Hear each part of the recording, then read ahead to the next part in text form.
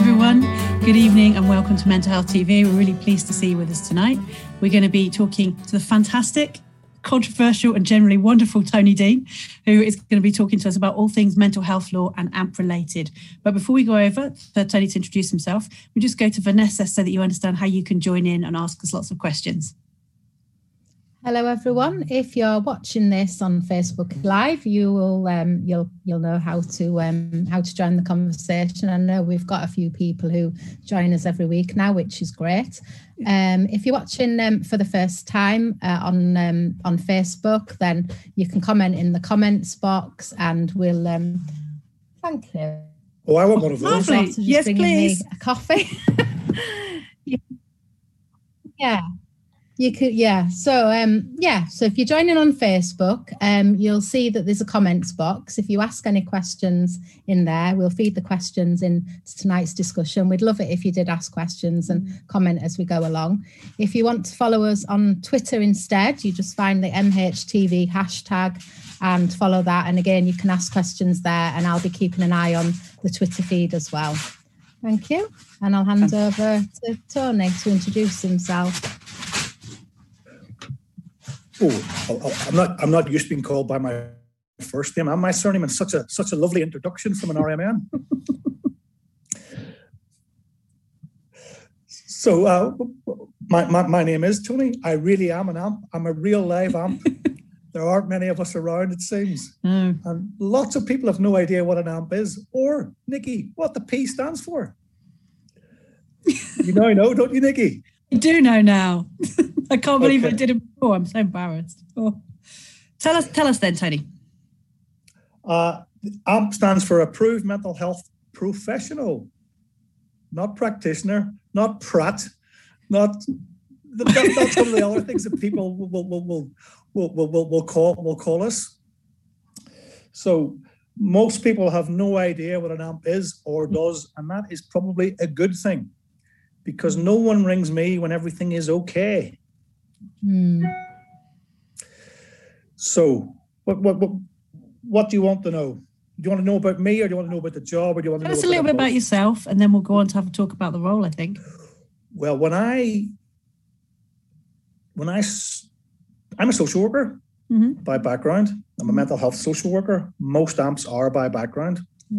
95% or 96% of AMPs, depending on who you believe, are social workers by background. Although I know we're going to talk about the Mental Health Act review and the proposed white paper. In 2007, when the Mental Health Act was amended, the 83 Act, the non-social workers, the approved mental health professional thing came about because non-social workers were allowed to become approved mental health professionals. None of them chose, not very many of them chose to do it, which is always an interesting conversation. So to be an AMP, you have to be a RMN, learning disability nurse, I think. Yeah. You can be a psychologist or an occupational therapist. So to my knowledge, and I hope Kier's watching, there are 3 OTs, allegedly 2 psychologists, and probably 30 or 40 RMNs who've decided to become AMPs. Wow. Question is always, why are the numbers so low? Yeah. Okay, so we can come to that. So what is it exactly an AMP does? Tell us. So AMPs coordinate Mental Health Act assessments. So I trained as a social worker, and then I had hair. I was slimmer. I was much better looking. So my mother says anyway. And I trained as a social worker, and then you get a bit of experience and you're allowed to become a senior social worker, and then you get a little bit more experience, and they sent you off to do what was called the approved social worker course. When I did it, it was 6 weeks of taught in-house and 30 days of placement. Yeah. To become an AMP now, you go off to university. Depending on the length of the course, so if it's part-time, full-time, it's anything between 12 months and 18 months, and it's at least a postgraduate diploma. So I always tell people that AMPs are smarter than we look. Okay, so most AMPs will have now a level 7 qualification from a university, and it's a combination of, learning, theory, stuff, and the most important thing is a practice placement, where you get to practice being an AMP. Imagine practicing being an AMP. Imagine what that looks like. Yeah. So AMPs coordinate mental health act assessments. So what happens is someone rings us. Someone rings us and says, well, you use your name, Nikki. Well, we will say, Nikki's not very well. Can you come and assess her and make a decision about whether she needs to be in hospital or not? And that's where the word section comes from, isn't it? Everyone thinks they have an idea or a notion of what sectioned is. And people think of section 2 and section 3, but sectioned isn't a legal thing. It doesn't mean anything. What AMPs are assessing you for is to be detained under the Act. If an AMP makes an application to detain you under the Mental Health Act, then you're detained, not sectioned. And I think when I have this conversation with people, I always start off with the notion that, most people have no idea what an AMP is. Most people have no idea what an AMP does. And most people have never read the Mental Health Act, or, dare I mention it, the Mental Health Act Code of Practice. Yeah. So how many sections are in the Mental Health Act, Nikki? I know the answer. 180 something. It's tons of them. That's not bad. 147. The section 147 is my favorite section. It's called the silly section. It's literally called the silly section. SCILLY. Silly's where I go on my holidays. So silly basically means, the silly section means you can use the Mental Health Act on silly. Okay. So AMPs will be asked to assess people in all sorts of places. In your house, in a police station, if you're already an inpatient, in emergency department. My favourite job is when I worked in the homeless mental health team. I've assessed people on the street corner. That is interesting, difficult. And I don't think most people know what that looks like. A colleague of mine has done a paper, very smart colleague of mine, professor or doctor, I can't remember which one, Lisa Morris. It's a paper, but it's called Dirty Work. But AMPs doing dirty work, doing unto others. It's other work done to others over in the street corner or over there somewhere. Because I think most people, when they ring us, sort of go, they want somebody to do something. Of course, they don't want it to do it. They don't want to do it themselves. Yeah. So basically, AMPs have the legal authority and power to detain you under the Mental Health Act. It's a big chunk of power. I always talk about we have lots of duties, we have lots of authority, but actually in reality doing this thing, I'm not sure we have the power people think we have. If I come to your house and I assess you with the 2 doctors and we make the decision to detain you, and I fill in a pink form, because that's the legal bit. It's a legal bit. There's form filling involved. Oh, I can only fill in the pink form, by the way, if the NHS tells me where the bed is. And if there's no bed, Nikki, you can see there being a problem. It becomes this issue about seriously. It's an interesting, difficult, challenging, sometimes ridiculously funny, ridiculously difficult job. But imagine being in someone's house and doing that, organising it. And doing that bit of having the conversation, and you have to tell the person, by the way. Yeah. So, Nikki, thanks for talking to me. We're going to detain you on the Mental Health Act, but there isn't a bed. So we're going to leave now. When we come back, if we come back, there'll be a bed. Can you let us back in again, please? And could you then come with us? And then when we come back, we go, Nikki, the bed's 150 miles away. Yeah. How do you feel about that? Already, I'm not keen. Well, you weren't keen to start with. I'm less keen. You're less keen now. Real issues, haven't you? Yeah. So, I mean, when I talk to people about this sort of stuff, you end up saying, like, what should be the difficult bit? The assessment, the building the relationship with you, the talking to you, the finding out what's going on in the background. That becomes a sort of easy bit.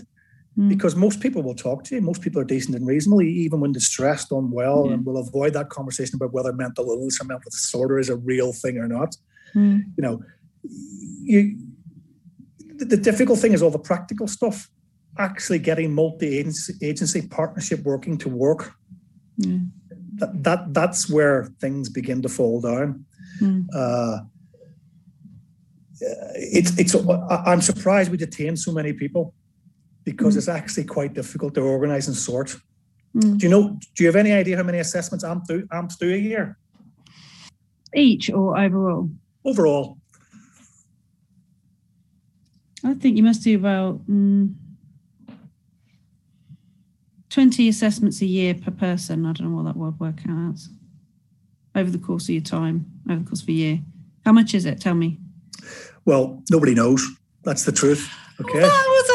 That's a mean question. but it's really important that nobody knows, okay? Because nobody collects the information centrally. How weird is that? How weird is that? So we know how many people are detained every year. How many people are detained every year, roughly? No idea. Well, we know how many detentions there are. There are about 50,000 detentions. Now, that's not 50,000 people, okay? Because some of those people will be detained multiple times. Yeah. So, and some of those people will be 2s to 3s. But they reckon the ADAS today, big bosses, big cheeses, did a snapshot survey in 2017, and they reckoned that AMPS in England and Wales coordinated 140,000 Mental Health Act assessments a year. So 140,000 led to 50,000 detentions.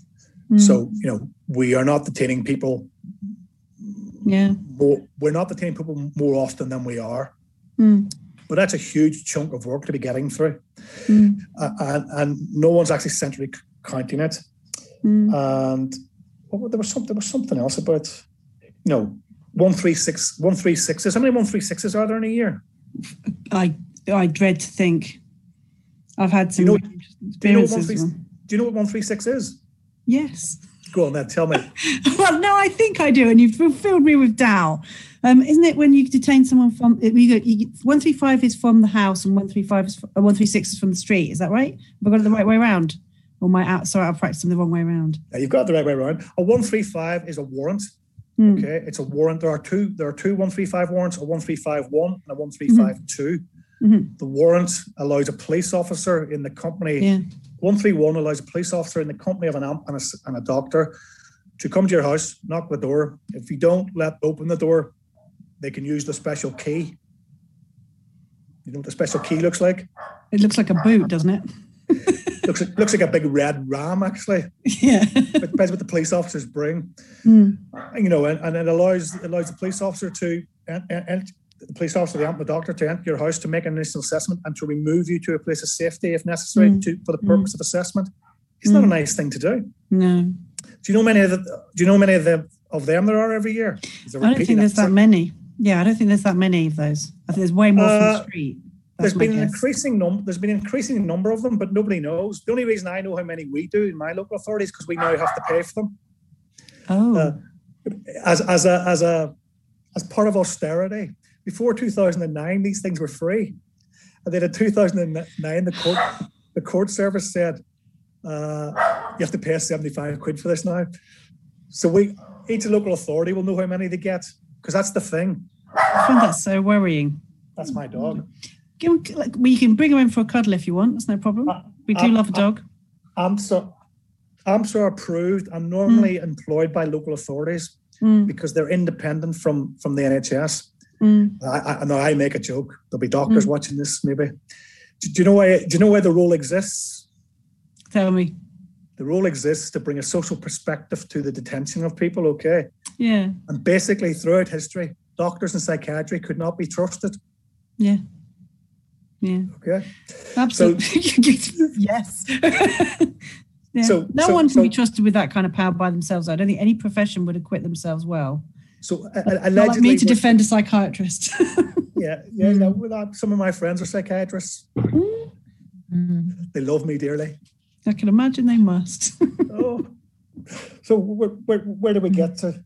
Yeah, we got to the fact that no one's counting, which I find really interesting. So if one's counting and they're only counting when they're being billed, how do we know that we're not detaining some people more than others or unfairly? Or how are we keeping an eye on that? Well, that's different, isn't it? We're talking about the 135. The 135, it leads to an assessment. So if you're detained following a 135, that'll be captured.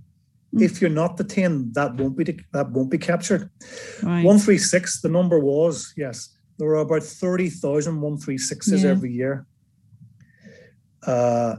We know this because the police keep a number, and again, it has to be reported to the CQC. But again, the outcome doesn't get recorded, doesn't have to be recorded unless you're detained. So 30,000 people a year are being picked up by it's the police power. They can use, only the police have the power, and they can use it in anywhere that's not your dwelling. And again, it's for the purpose of assessment, and they take you to a place of safety. Hopefully it's a health-based place of safety. Yeah. Hopefully it's not a police cell. It's illegal now to take children to police cells, but these things, people used to be taken to police cells. Yeah. And lots of people don't realise, is Section 136 an arrest, Nikki? No. Yes. No. Yes. That's so unfair. It's an arrest. It's a preserved power of arrest. People don't think of it as an arrest, and it's not because it's a detention. But actually, legally, it could appear on your. What checks do we have to have? I'm old. DBS. I say CRB, but it's DBS, isn't it? Yeah. It's the police discretion. It is technically an arrest. So 136 is ever increasing, and there are people that will tell you that 136 is overused, underused, abused, and used appropriately. All of the above is true. Yeah. So I think that's possibly true. So we've got a bit of an idea then about what an AMP does. We've got some idea of what the procedure for sectioning is. Maybe it'd be a good idea to just nail down exactly what the procedure is. So, you get a report that maybe I'm not very well. What happens next? What's the actual procedure for? We get a referral. Now, normally our referrals would come from GP, normally crisis resolution home treatment teams. But, there'll be some sort of involvement with some sort of secondary service first. Psychiatric liaison is a good example of this. And if you're arrested and you're in a cell, there'll be lots of custody blocks now have liaison services. So, someone will make a referral to the AMP service for a mental health assessment because someone somewhere thinks you need to be in hospital. So that's quite interesting in itself, because people think because they've made the referral that the AMP has to appear. Okay, that's not what the law says. Section 13 of the Mental Health Act says that the AMP has to consider the need for the Mental Health Act assessment. Consider the need for it. That doesn't mean has to do it. And I think part of when you get the second bit of the conversation about why numbers are up, although we're not an emergency service, and some people would like AMPs to be an emergency service, we're not in Team 999. I have to pay to park at hospitals. I don't have blue flashing lights and stripy go faster stripes down the side of my car. Some of my colleagues don't actually drive.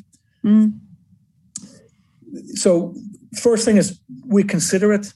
Does this, on the information we've got, need doing? Sometimes we say no. It doesn't need doing. Dear people who are ringing us and worried about Nikki, go and try something else. Go and try harder, because the first line response to someone in crisis shouldn't be the threat of a Mental Health Act or coercion or an AMP. It might be appropriate, it might not be, but sometimes we say no. People on 136 we have to see. The legal duty is for people have to be seen at least by a doctor and an AMP. That doesn't mean a full-on Mental Health Act assessment. It generally does, but it doesn't mean that. So first of all, we'll make the decision. Do we need to do this? Now, of course, everyone that's ringing us, Nikki, thinks it's urgent. Yeah. Okay. Yeah. So I work in a team where the most Mental Health Act assessments requests we received in a day was 36. We don't have 36 AMPs. No. The NHS doesn't have 36 beds. No. So in order to do a mental health assessment, you need an AMP and two doctors. Ideally, you would go with two doctors. Okay, but what tends to happen is the first doctor's already seen you, filled in a medical recommendation, the pink form. So, we come and see you, we knock your door, we say hello. Do you have to let me in? No. No's the right answer, but Section 115 of the Act says you do actually, but it's not enforceable. No. I have the right of entry into your house. Yeah. Except for a hospital under Section 115. But the technical answer is no, you don't really have to let me in. You don't have to acquiesce to the Mental Health Act assessment. So we rock up. I have to find a doctor, Section 12 doctor they're called. They're approved under Section 12 of the Mental Health Act. Do you know these are volunteers, Nikki? Yeah, I was surprised. So the whole thing is they're pretty well remunerated volunteers. They're paid for it. But I have to find a volunteer. Last year, I had to ring 26 doctors one day to get a doctor to come with me to do a Mental Health Act assessment. And it wasn't a particularly tricky Mental Health Act assessment. It wasn't. But so you're ringing me. You're telling me it's urgent. I take the information off you. I say thanks very much. We're going to do it. Hang on while I find a doctor. There are various ways of finding ones. You might have your own list of doctors. There's an app now that's available, blah, blah, blah. Yeah. But the whole thing is predicated on the notion of you have to find a volunteer. So when I get the doctor, when I get myself, then I get the home treatment team, we go with you. Now, most Mental Health Act assessments happen that way. Do you know not everybody wants to see us? Not everybody who sees us is nice. Some people are resistant to the notion. Some people are violently resistant to the notion. Yeah. So you have to coordinate this group of people to attend. Then you get there. That might take I don't know how many phone calls. You get there. If you can get in, normally you do the Mental Health Act assessment, and then make the decision to detain or not. If I'm in your house. How do I get you from, and we do detain you, how do we get you from the house to the hospital? Try an ambulance normally, isn't it? The ambulance service is contracted to do it. The issue is, I'm sure you've heard of parity of esteem. You've heard of parity of esteem, haven't you? I am familiar with the concept, yeah. Yeah, there's even the law about it. Yeah. So I ring the ambulance up and I say, I have detained Nikki here under the Mental Health Act. Could you send an ambulance to convey her, please? Thank you very much. Do you know what they say? Do you know what the first thing they say to me is? It's not an emergency. That's not the first thing they say to me. The NHS Ambo Trust likes to look after their staff. They say, is the person likely to be dangerous and resistant? To which I say, no. They're likely to be unhappy. But the ambulances tend not to prioritise mental health calls as a priority. So you could wait, and I could wait for how long? Hours and hours and hours. I've waited for hours now. Sometimes they're very good in the peer, but they're in charge of their response time. Yeah. Whether they think it's So it's all about multi-agency partnership working. It doesn't which is always work. A challenge. It tends not to be straightforward. Yeah.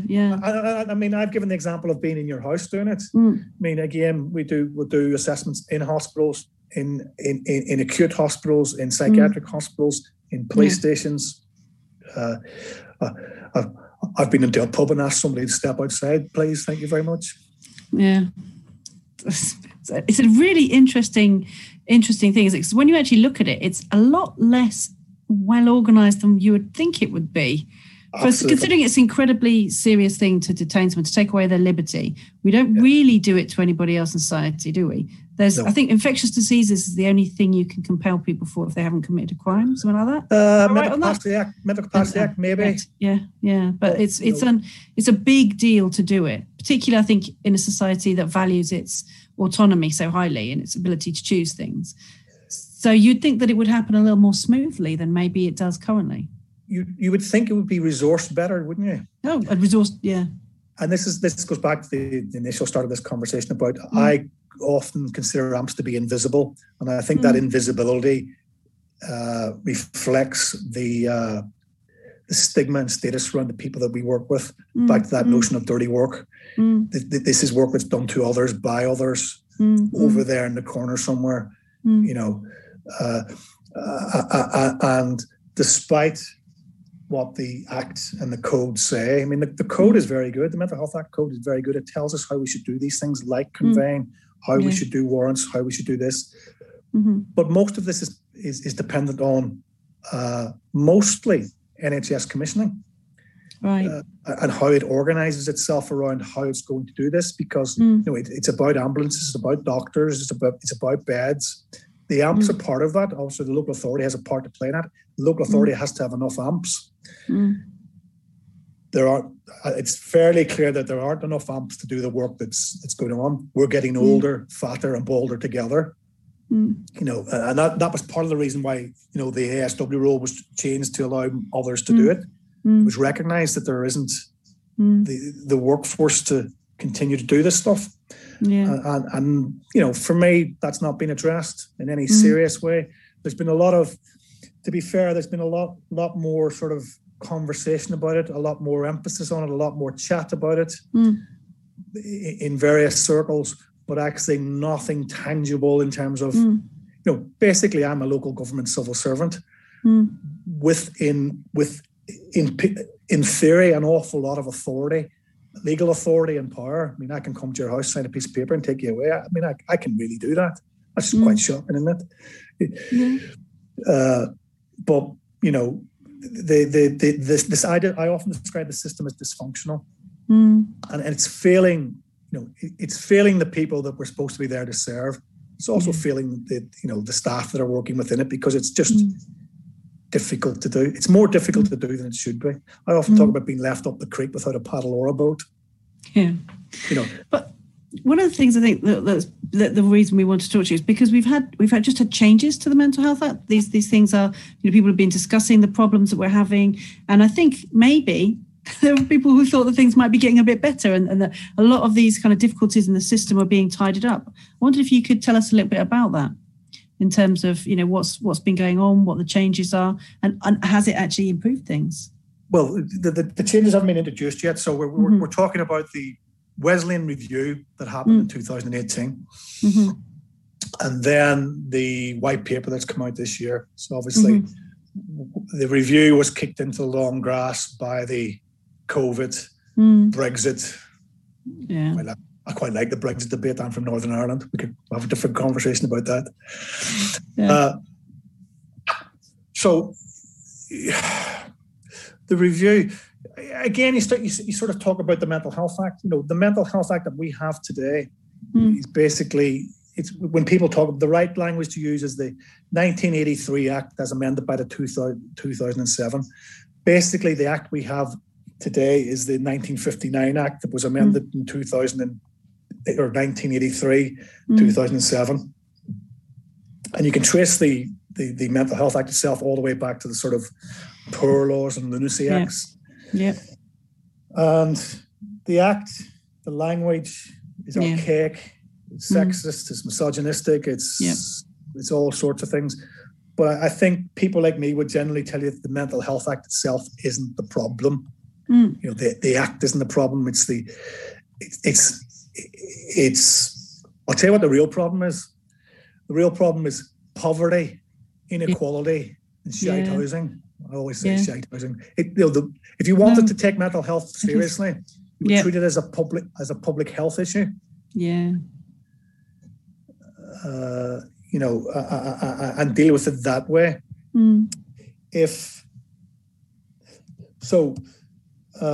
You know, the Act, yes, it needs amending. The language needs changing, and you know, undoubtedly, Wesleyan Review is a good thing. They took a huge amount of time in doing it. Simon Wesley. Yes. Yeah. Yes. Yeah. Professor Simon Wesley, former big cheese of the Royal College of Psychiatry. Very well, very same. You know, so, you know, but the way it was done, it seemed to be. Seems to be. Sorry, there's stuff up here on the screen that I can't really see from Vanessa. Sorry, it's distracting me. Don't worry. Don't worry about it. I'm making a note of the questions so I don't lose them, but I'll come to them. No, it's all right. It was just a time. We'll get to the review. So, I mean, I've got the review. I've pulled up a bit of the review in front of me. Yeah, do tell us. Yeah. So, it talks about, the first thing is proposal to reform the Mental Health Act, new guiding principles. Okay. And, you know, no one's going to argue these aren't good things. Yeah. Choice and autonomy, least restrictive options, therapeutic benefit, which is interesting, and the person as an individual. Now, did you know the Mental Health Act already has guiding principles? No. They're the same. they're in the code of practice. They're much the same. They're not in law. That would be the difference. Okay. They're currently in the code, and they're much the same. There's 5. I can't remember off the top of my head, but you know, this is bringing them into the law. Now, I always go back to the code of practice, because should the code of practice, we should only deviate from it now for congent reasons, and we should record those reasons. But most people have never read it, so they don't know if they're deviating from it or not. Yeah. So no one's going to argue that these things aren't a decent thing. I don't need saying out loud. They're going to be enshrined in law. But what do they actually mean?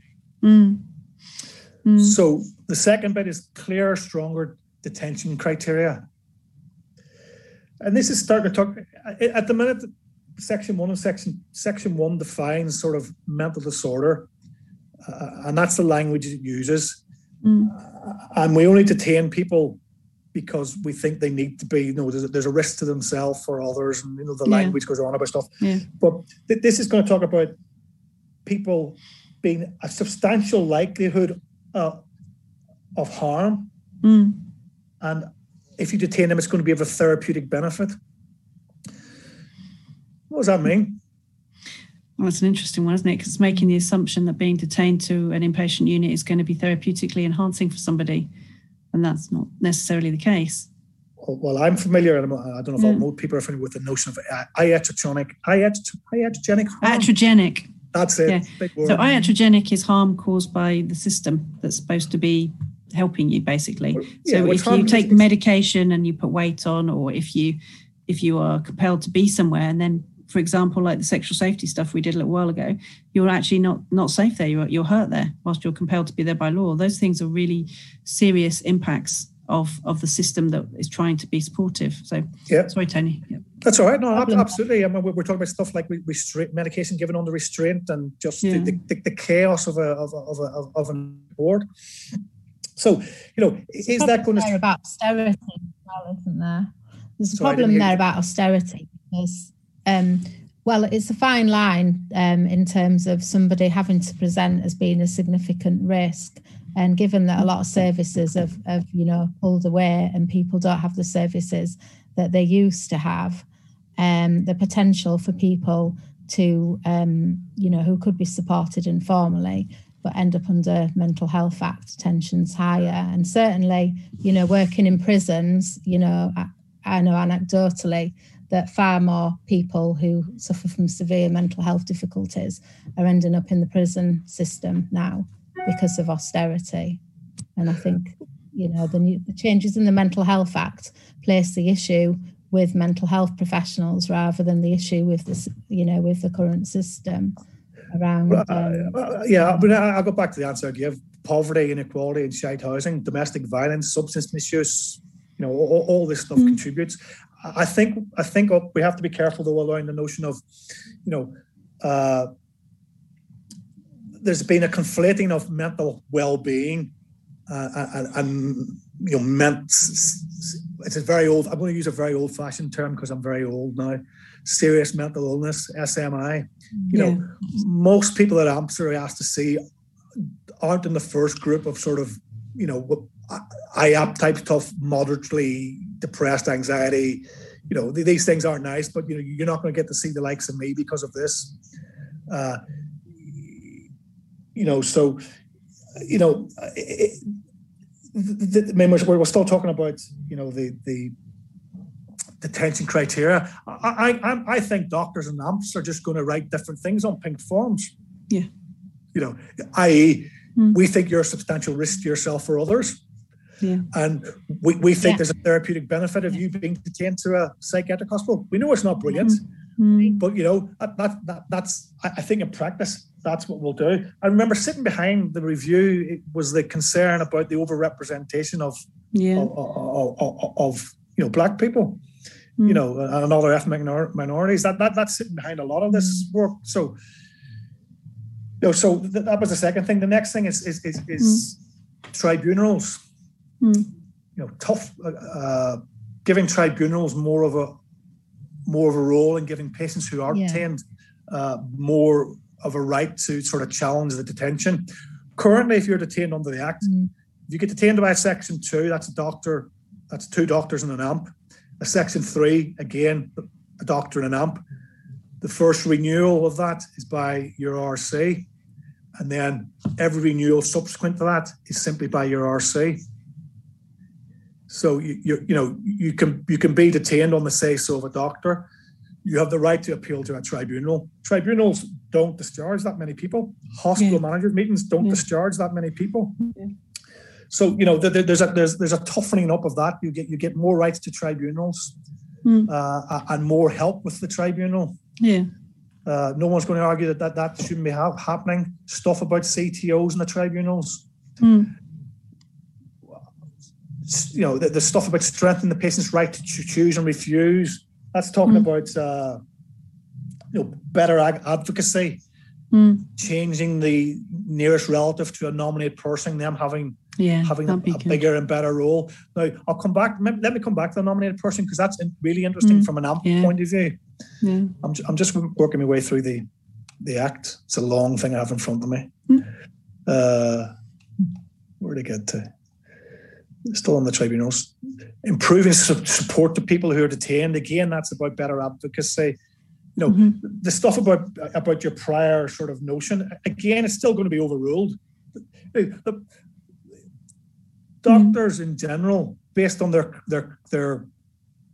clinical experience and knowledge, can step outside what they're supposed to do, or what's nice evidence to treat people, isn't it? You see it all the time with some sorts of medication.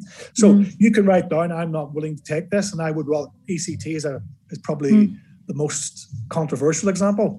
You might write down that you never want the ECT, but if you're on a ward and the second doctor decides that you are catatonic and you need this treatment, your advance directive isn't legally binding. Yeah. If the doctor writes down that it's to save your life, you're going to get the treatment. But that's not necessarily different from any other types of treatment, is it? In terms of how they would respond in a medical emergency. Depends who you ask, and certainly it's grey area time. Yeah. If it was in physical health care, they would probably have to go to the Court of Protection. Yeah. And the court would have to decide whether you do. There's a very famous case of a man with schizophrenia. He has gangrene in his leg. Okay. And the doctors say he's going to die if we don't cut his leg off. Okay. And they all trip off to the Court of Protection. And the judge goes to talk to the man. And all the doctors have said he lacks the capacity to make the decision, simply because he's not, I'm paraphrasing, obviously, but the argument seems to be because he's got schizophrenia and he doesn't understand the full situation that he's in, somehow the doctors know best. The judge said, he's got the capacity to make the decision. Yeah. Fast forward a few months, guess what happened? What happened? He still got his leg. It's back to the iatrogenic harm thing. None of this is an exact science. Yeah. So number 7, the Mental Capacity Act, the Mental Health Act, the interface, the review hasn't really touched that stuff because the LPS, Liberty Protection Safeguard stuff is coming in. So the review sort of kicked that, for me, it's sort of kicked that into the long grass a wee bit. There's stuff about the criminal justice system, Vanessa, that you'll know about. Currently, someone being transferred from prison to hospital is done under Part 3 of the Act. They're actually suggesting that AMPs, because we're useful, somehow get involved in that process. They don't need AMPs to get involved in that process. Because at the moment, a doctor has to write a report and the Ministry of Justice has to find you a bed. There's a reoccurring theme in all this, the bed. Yeah. And you get transferred. What we have seen over the last 10, 15 years, and linked to austerity probably again, is more of this gate, what we call asking us to assess people at the gate. Part 2 of the Act doesn't apply to sentenced or remand prisoners. Mm-hmm. So we've seen referrals from prisons saying, could you meet Mr. Bloggs at the gate because we think he's unwell? Mm-hmm. That's a ridiculous position to be in. Yes, it is. You know, people are asking AMPS, the Section 12 doctors and the crisis system to do something in hours that they can't do in days, weeks, months sometimes. Because the only reason they're asking us to do it, usually, I mean, sometimes there's a legitimate reason, but usually it's because they haven't been able to get a bed. But the next bit is about people with learning disabilities and autism. Yeah. Big bit, okay. Yeah, tell us about that. I think it's in general, it's careful what you wish for, okay. Undoubtedly, it's going to remove autism and learning disability as a mental disorder legally in terms of the Act. But I mean, people aren't detained at the moment simply because they've autism and learning disability.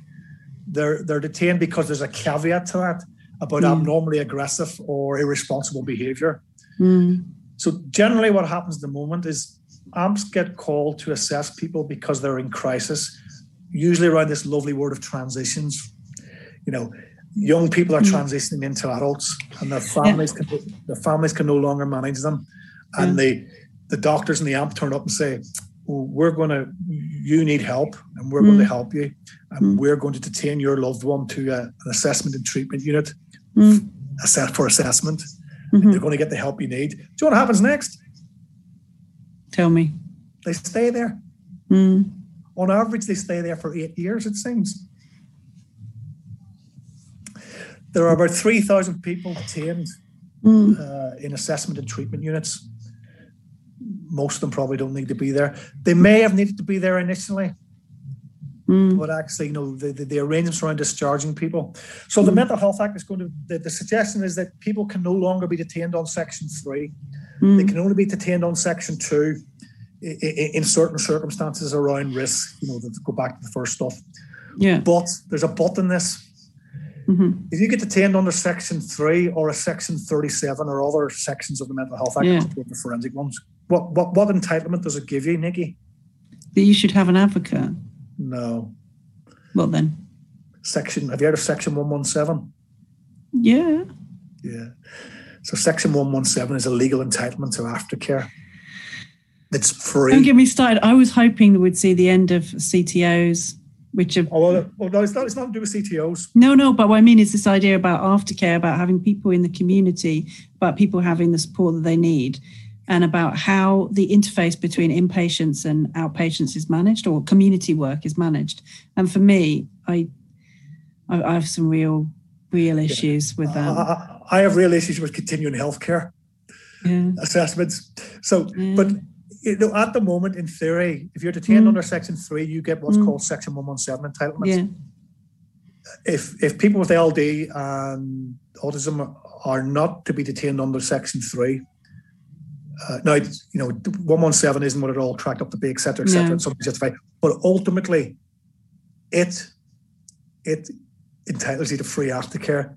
So you're saying that if they remove this power of detention, it then means that they're not going to get the support in the community, particularly with funding being so tight. People are only going to do what they have to do. And if there's no legal requirement, then it could well be that those populations are put at risk of not having the support that they need. I think there's a danger. I think there's a real danger of it, whether it's an unforeseen consequences or something that people are working on. I don't think people are purposely doing it. I think people want to detain less people, but actually the way to detain less people is to have the better upstream stuff. You know, it was a Desmond Tutu. It's always better to pull them up upstream rather than pull them up out of the river downstream. Yeah, definitely. But I think for me it's a real sort of thing to be thinking about, because you know, it's the same conversation about the MCA and the Mental Health Act. Which would you rather be detained under, Nikki? Which would I be rather detained under than which? The Mental Capacity Act in your best interests, or the Mental Health Act under Section 3? Which detention would you prefer? Section 3. All day long. I have told my kids, if it comes to it, and I have told my colleagues, if it comes to it, please put me on a Section 3, because that means they won't have to sell the house for me care. Because the state will have to pay for it.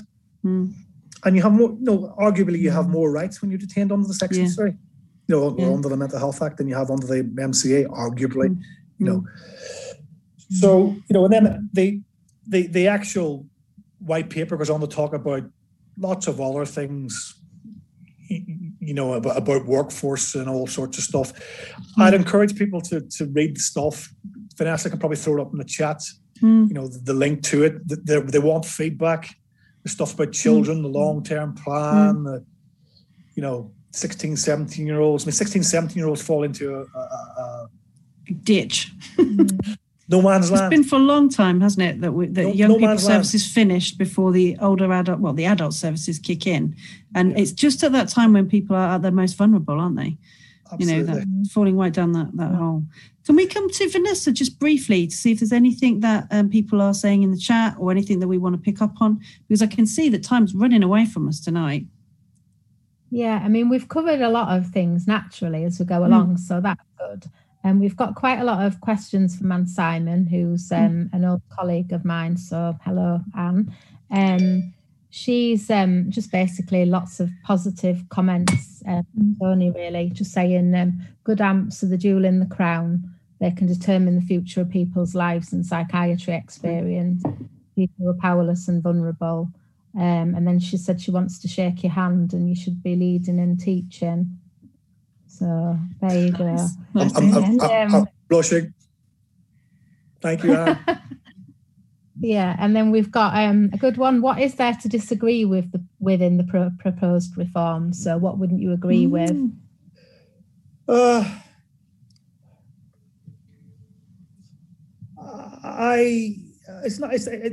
nothing I would probably disagree with. It's about the emphasis of doing. My concerns about how we do this stuff is not about the Mental Health Act.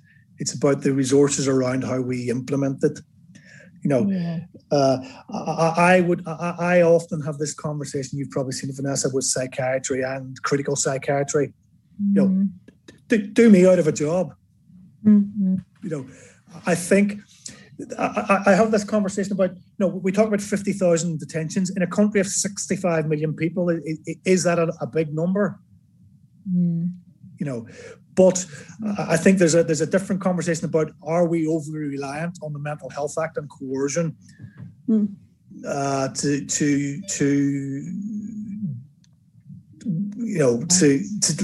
deal with life crisis and to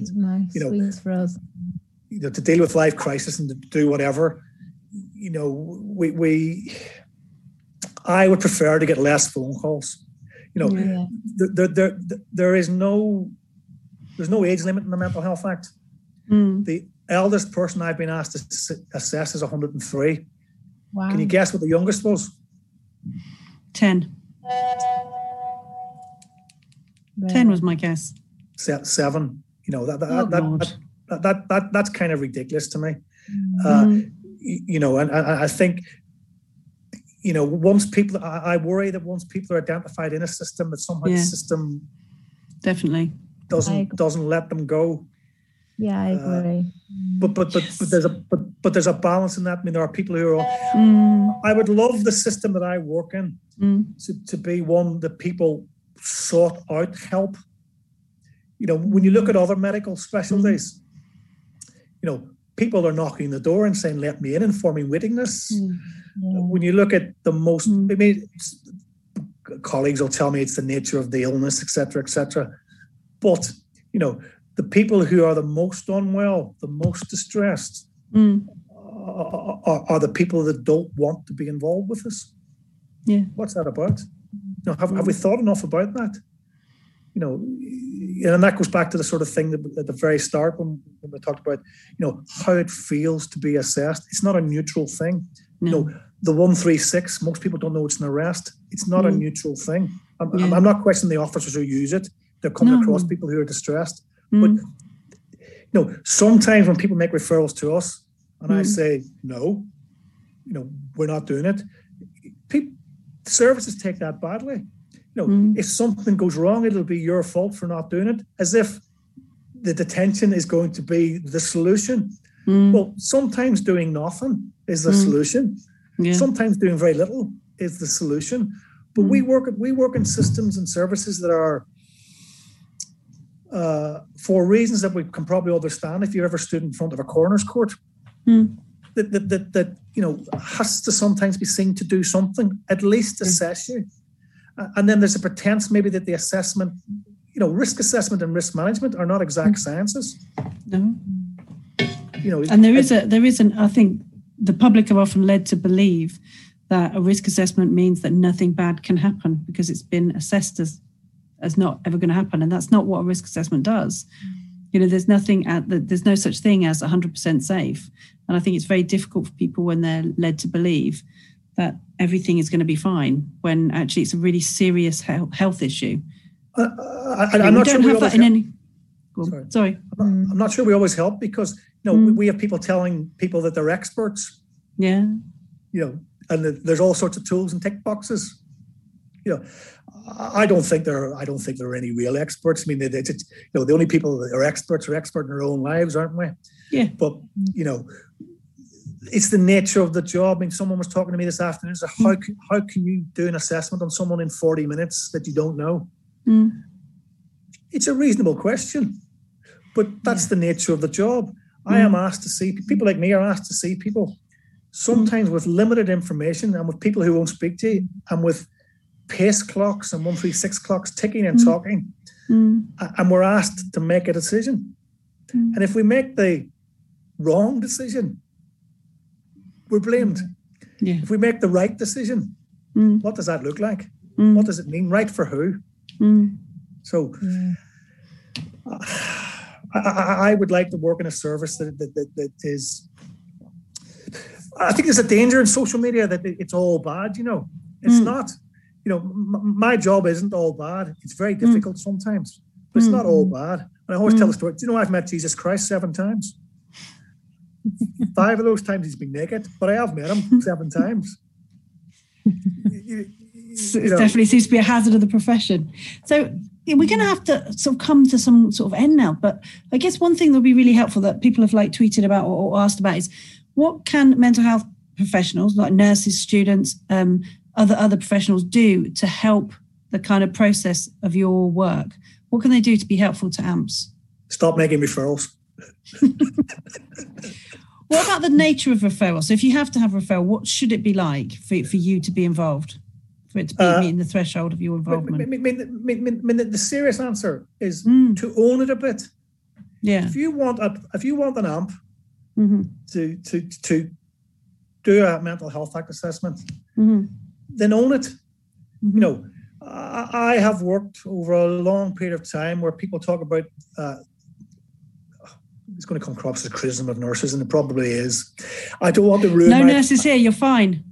I don't want to ruin my therapeutic relationship. Give it a go. That's bully bullshit.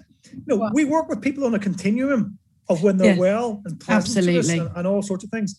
Let's be honest with people. If you're in secondary services and being detained before, then the response from services is if you do certain things or meet a certain signature, then we're going to ask for a mental health assessment. Own it. Yeah. And then whose job is to get the bed, Nikki? I've never ever seen a bed. I've only ever heard about them in stories, Tony. The mythical bed. It's actually the doctor's job. Yeah. Legally, it's the doctor's job. It's been the power or it's been delegated to bed managers. But actually, if you're going to ask us to go and detain someone, you tell me someone needs to be in hospital, and I do the assessment. Well, have the hospital ready. Yeah. Yeah. So I think ring us less, and actually when you need us and when you have rung us, help us do it properly. Have the docs lined up. Yeah. And tell people. I mean, we get referrals and people haven't been told they're being referred to us. Yeah, I've seen that, and it's appalling. Absolutely appalling. Yeah. That's what I mean. And that's what I mean by own it. You know, tell people. And I always say to people that, a mental health act assessment, I think currently AMPS and the Mental Health Act is used as a sort of coercive threat. We're going to detain you. We're going to get the AMP. I prefer it was seen as a sort of an opportunity to take stock, because that's what really happens. Remember, we go back to the original figure. We detain less people than we're asked to detain. So it's an opportunity to take stock. Yeah, definitely. All right, so let's come to Vanessa now, and then we'll come back round for some sort of finishing thoughts with you, Tony. And I honestly think we're going to have to come back to this on another day, because we haven't talked about half the things that we promised we would. So I think we'll consider this part one, and then have to cycle back round again. But Vanessa, what's standing out for you that still needs to be talked about? I think, first of all, just to say that after the conversation tonight, I'll send out some links and stuff to some of the things that Tony's talked about in the conversation tonight, because I've been following the thread rather than sending links out. So I will do that. There's a comment as well about mental health in schools, but just to say, because I know we're running out of time, that we are going to do a specific MHTV in a few weeks' time, hopefully, on mental health in schools. So we will go to that one.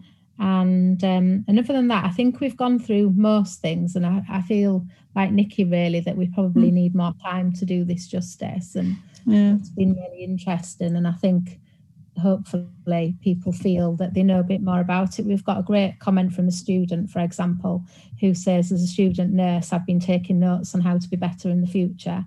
So, I'm happy with that, really. And certainly we've had a lot of positive comments. I'll read out some of the negative ones.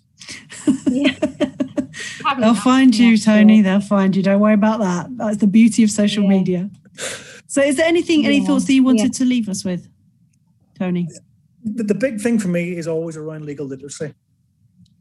I think people that are doing this stuff should understand the law that we're using to do it. And I think my experience, not just my experience, is that lots of people are doing this stuff who've never read the Mental Health Act, who've never read the Code of Practice. I go onto wards and I see it in the corner and I say, have you ever read it? No. Because somehow people get used to custom and practice. Yeah, definitely. So I think, and I include people on the receiving end of this. If you came to my house to assess me, you'd have a hard time. Because I know my rights. Yeah. And I'm in a particular position because I am an AMP. But for me, I think better legal and the way I bang on about better legal literacy is, I think if there's better legal literacy, then people's human rights and people's rights in general would be better respected, and they'd have a better time. I mean, when there are people currently assessed in police stations requiring admission, and they're there after the pace clock and the 136 clock is paced. What legal power has been used to hold them? Yeah, absolutely. Yeah. None's the answer, by the way. Yeah. Well, yeah. And people are just making things up sometimes as they go along, because somebody told them to do it. So I think that's the thing to leave on then, that the idea that, there are things that we can do to be better at this, not least read the damn paperwork. It's like, so absolutely. So what we'll do is we'll tweet out some stuff, some guidance on the new Act as well. Mine's done some really interesting stuff, because I know that particularly I was thinking, thank you very much for the students who are looking in. It's not easy to sit down and start ploughing through this stuff, but there are ways into it, and there are discussions to be had around this. And I think this is something we'll definitely come back to. So if it's something that you're interested in, definitely let us know the types and areas and questions that you have, and then we can get a panel together who can actually respond to you on that. Did you want to say something, Vanessa, before we finish? Yeah, no, I was just going to say we've also got Rethink hopefully coming on in a few weeks' time as well, to talk about some of the work they've been doing as well around the consultation. So we'll be coming back to it for that as well. So look out for that episode as well. Absolutely. And thank you so much, Tony. That's right. It was legal literacy, and be nice to your AMPs. Sneaking one in there under the wire. So, Vanessa, did you want to finish then? Did you want something to say before we go? No, I mean, the thing for me that's just struck me that we haven't really talked about, and just to squeeze it in at the end, is to say that, you know, no matter what the law says or the Mental Health Act, it's also about your relationship with people, isn't it? And it's about compassion and, you know, having values, because even if you have to detain somebody, still, you know, making them aware of the rights and being compassionate with somebody can go a long way to making the experience, you know, better. So I think, you know, the legal framework is really important, but we also have to hold on to sort of how we relate to people as well within that framework. And be nice to your aunt, Vanessa. All right, thank you ever so much, and thank you so much, Tony. That's really been helpful. It's been really interesting to have those ideas. So thanks very much, and thank you to everyone who joined in tonight as well. Good night. Good night. Bye.